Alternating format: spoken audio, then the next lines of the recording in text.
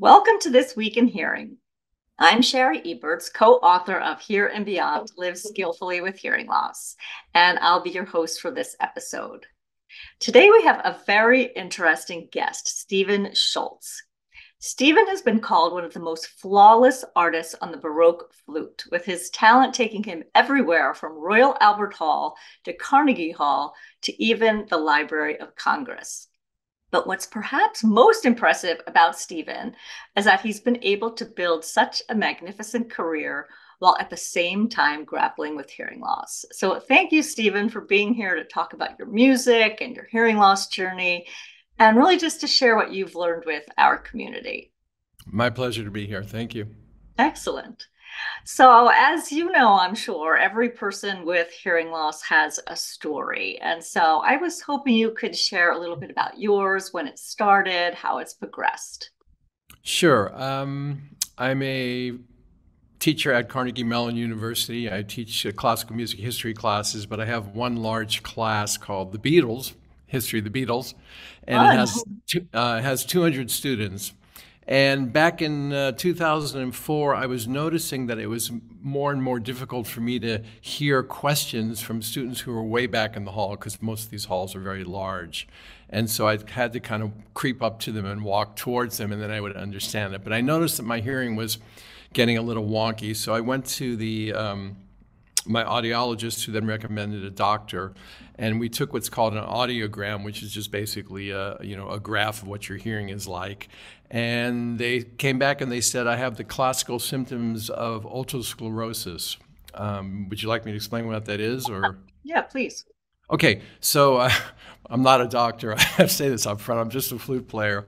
But basically, the three small bones in your ear, the hammer, anvil, and stirrup. The stirrup is the smallest bone in your body, and it's connected to the cochlea, which is that shell-shaped thing which has all the hairs that sends the electronic signals to your auditory nerve to your brain so you can hear.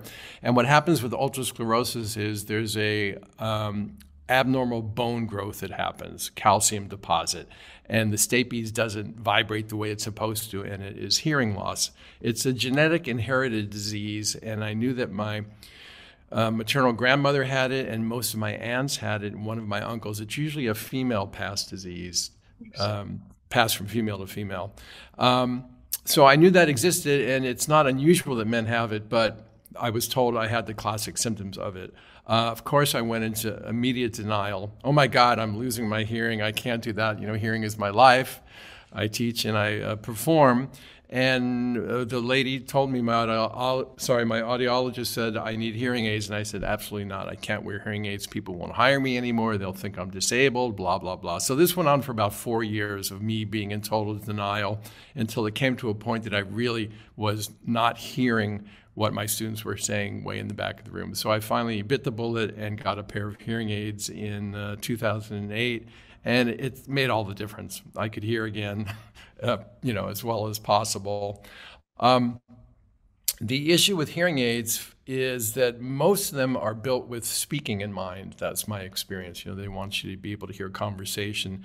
And music is kind of a secondary thought. So the difficulty was trying to get a sound on the hearing aids via the computer and the apps on your phone that made my flute sound natural, that didn't feed back, but also let me hear my colleagues that were around me in the orchestra and also hear what the conductor had to say. So it was a bit of a challenge. So, my early hearing aids were good, but it was never like a perfect solution for me until I discovered the Widex hearing aids last year. Excellent. No, thank you for sharing that. I Sure. also I discovered my hearing loss. I was in my mid 20s. I was in graduate school as well, and so I was having trouble hearing the teacher, at the front of the room. So it was sort of the opposite situation, and I was very stigmatized by it. It sounds like you faced a little bit of that as well. Yes. Can you talk more about that? Sort of what were you worried about, and how did you overcome that finally? Well, I think I was worried about, how people would perceive me, that I wasn't, 100% full, complete or something, and I didn't want them to know anything about it. And I know that there were different types of hearing aids. So initially, the hearing aids I got were very small ones that fit right into your ear that nobody could see. My audiologist at the time warned me that they weren't as powerful as I might need in the future, but were fine then. So I started out that way, and also I had longer hair back then. This is my short hair has only been for the last few years, but I usually have much longer hair, so I didn't worry about people seeing them. But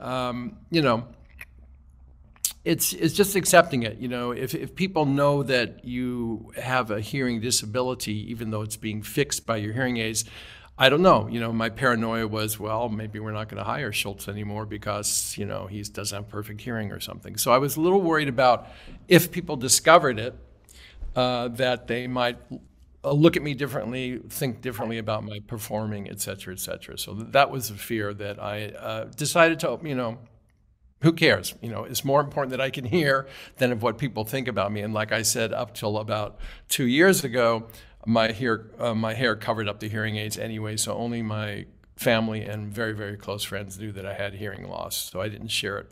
So this is a big thing actually for me to, be public about my hearing loss now. But I thought it was time because I have a lot of colleagues in my orchestras and my performing groups that also have hearing loss, but are also in kind of the denial stage. And they're scared to go and they don't know very much. So one of the reasons I put myself out here was to be able to help people with hearing loss and to let them know that you can still have a really productive career if you get some great hearing aids. I love that. And thank you for doing that because I think that stigma is out there. And the more of us that are sort of upfront about it and have success and do things with our hearing aids, right? We show that there's nothing to be embarrassed about and worried about. But that's terrific. Thank you for sharing that. Sure. So it's not every day you hear mention of the Baroque flute. Well, back in the 18th century it was, but now Okay. in the 21st century, no. So the Baroque flute is what the flute used to, well, here, I happen to have one right Oh, here. great. Let's If see you want it. to see it. Got to put it together. It looks like this. So this is what the flute looked like in Western European art music in the 18th century. Pretty primitive instrument, kind of like a recorder, but you Uh-huh. play it this way. And it's a much different instrument, obviously. It's made out of wood. It's softer. Do you want me to play a little bit, or? Oh, sure. Let's see. Let's see what it Okay. sounds like. Thank I you. haven't warmed up today, so God knows what it's Oh, going to sound okay. like.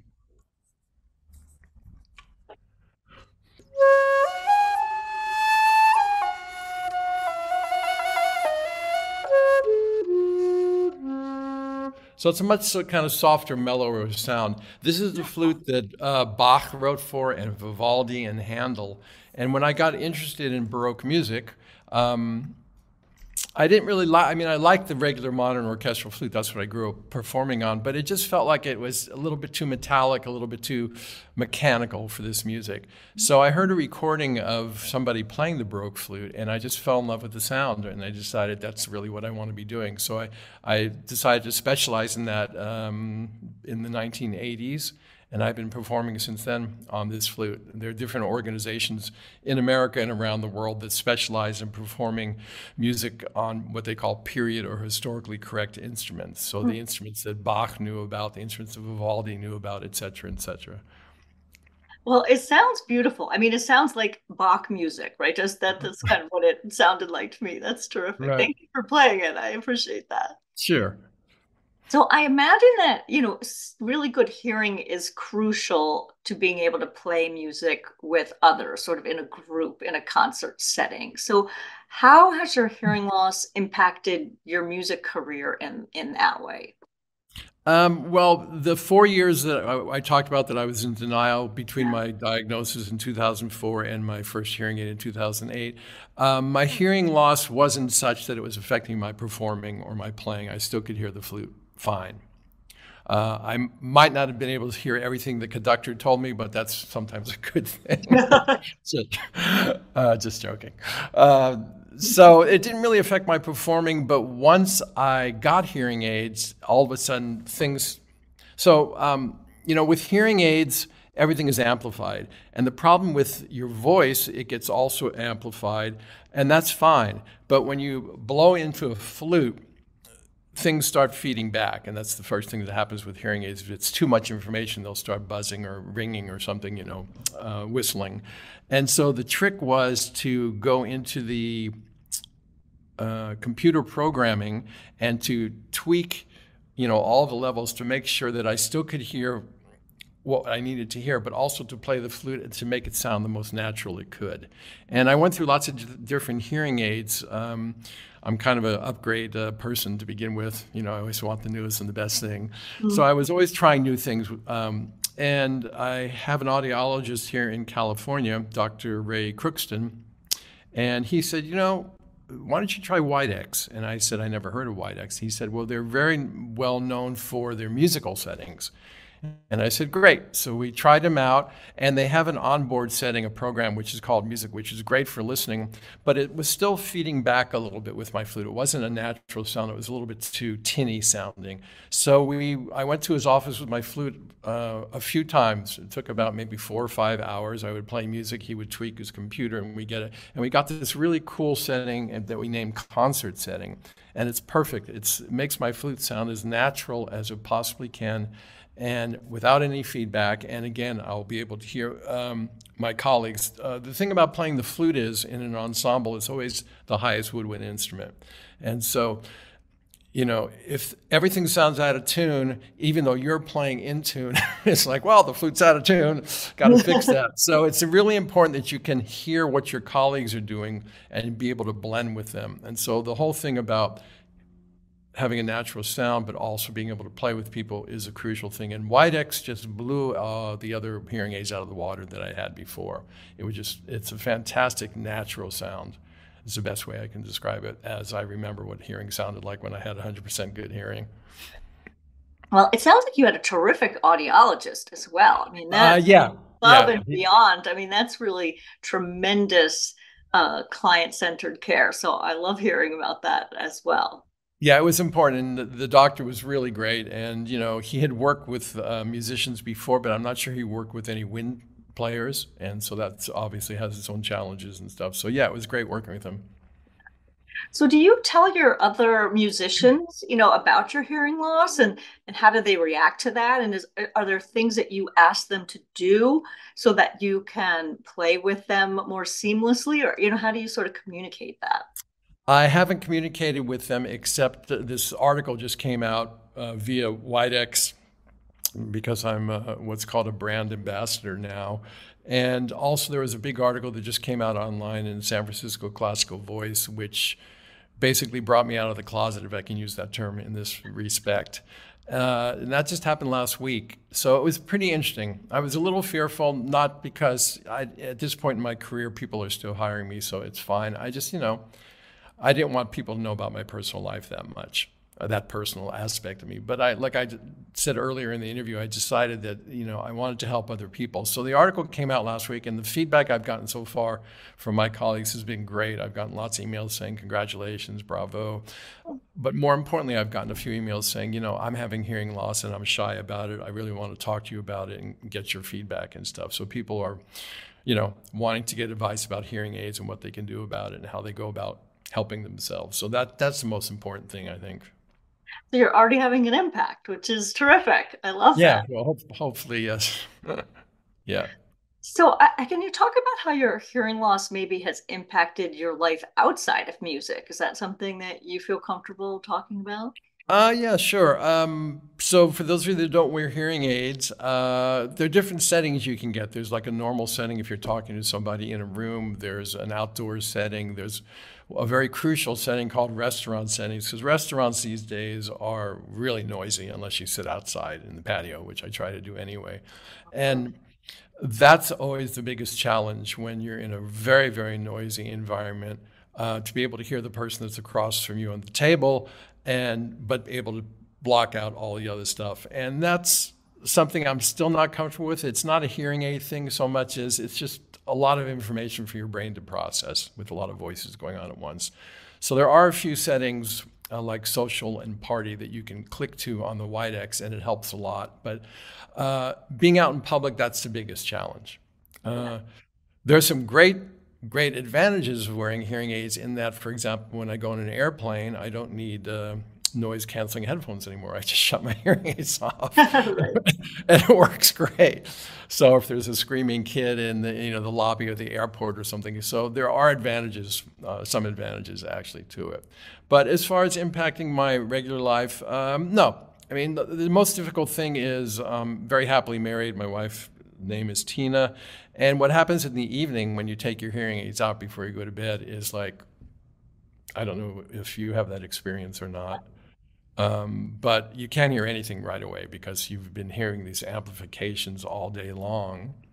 And then all of a sudden it's not there. So the transition from taking your hearing aids out to being able to, talk to somebody is the most difficult thing in the evening. But I only do that when I go to bed. So that Yeah. seems to work out. It's like your brain has to kind of readjust to this new way of Yeah. hearing. Yeah. Yeah, I think exactly. it's so interesting because people think hearing is a simple process and it's actually so complicated. And it's not just about your ears, right? It's about your brain and about communication. So there's so many things involved in it. Yeah, absolutely. So, what advice do you have for other musicians or even people who just enjoy listening to music who have hearing loss? What advice do you have for them? My advice would be go get tested and see if you really need hearing aids. And if you do, don't wait for 4 years and be in denial like I was. Get it fixed right away. Life's short. There's beautiful sounds and beautiful music everywhere that you want to hear. And the state of the art of hearing aids now is just phenomenal, compared to what it was, even 10 or 20 years ago. So there are many, many hearing aid companies, and you don't necessarily have to get just locked into one type of hearing aid. You can try different ones and see what works the best for your lifestyle and for your career and stuff like that. But I would just encourage people to do it, and not wait and not be shy about it and overcome whatever fear you had. Because, I'm still overcoming that fear a little bit myself, but, coming out with this article and this interview is, helping me get over that. We have a stigma about disability in our society, which, if you don't mind me saying, it just sucks. It's horrible. We all have our body issues. It doesn't matter who we are or what age we are. And, we all grow up thinking kind of like, ew, that person's wearing hearing aids. Ew, that person's in a wheelchair or something. It's like, it's ridiculous, And that's the stigma that I really hope that everybody gets over. And that's, in my very small way, I hope I can help that. But especially with musicians, because there are a lot of instances, not so much in my orchestra because we're a smaller chamber orchestra, but sometimes we do Beethoven and later music and a lot of people. But in modern symphony orchestras, it's really loud, the brass section, the percussion section. And sometimes when you go to concerts, you see those plastic sound shields that are between the sections.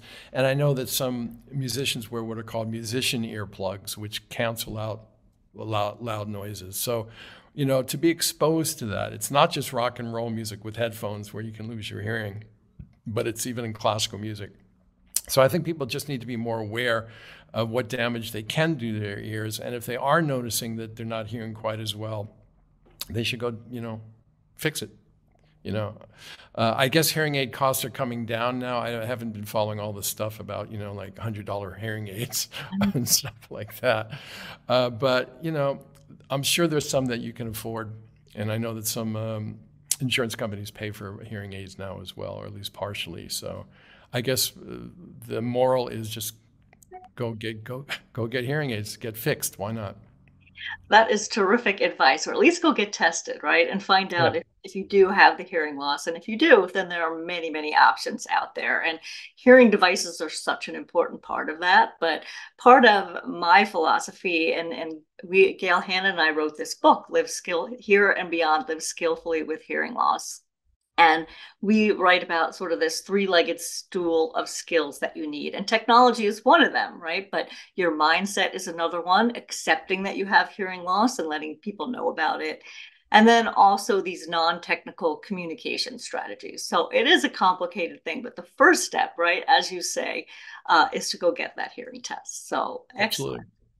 excellent. And not be shy because, like I said, the reaction I've gotten in the last few weeks has been, extremely positive about, talking about it and people thanking me for, you know, being brave, whatever that means about it.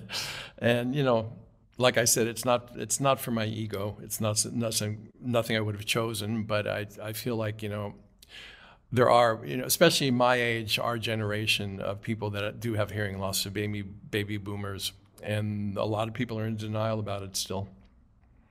Excellent. Well, you're definitely a great role model, and I Thanks. very much appreciate that. So, Thank I you. want to thank you so much for being on the podcast today. We're actually out of time. It always goes so fast, and thank you for sharing your experiences. And I certainly learned a lot.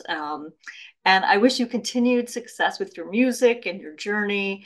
Thank And you. I just want to let others know if they want to learn more about your music and any performances that are coming up, they can visit www.stephenschultz.net, and that's Stephen with a PH. So thank you again, and I really appreciate you being here.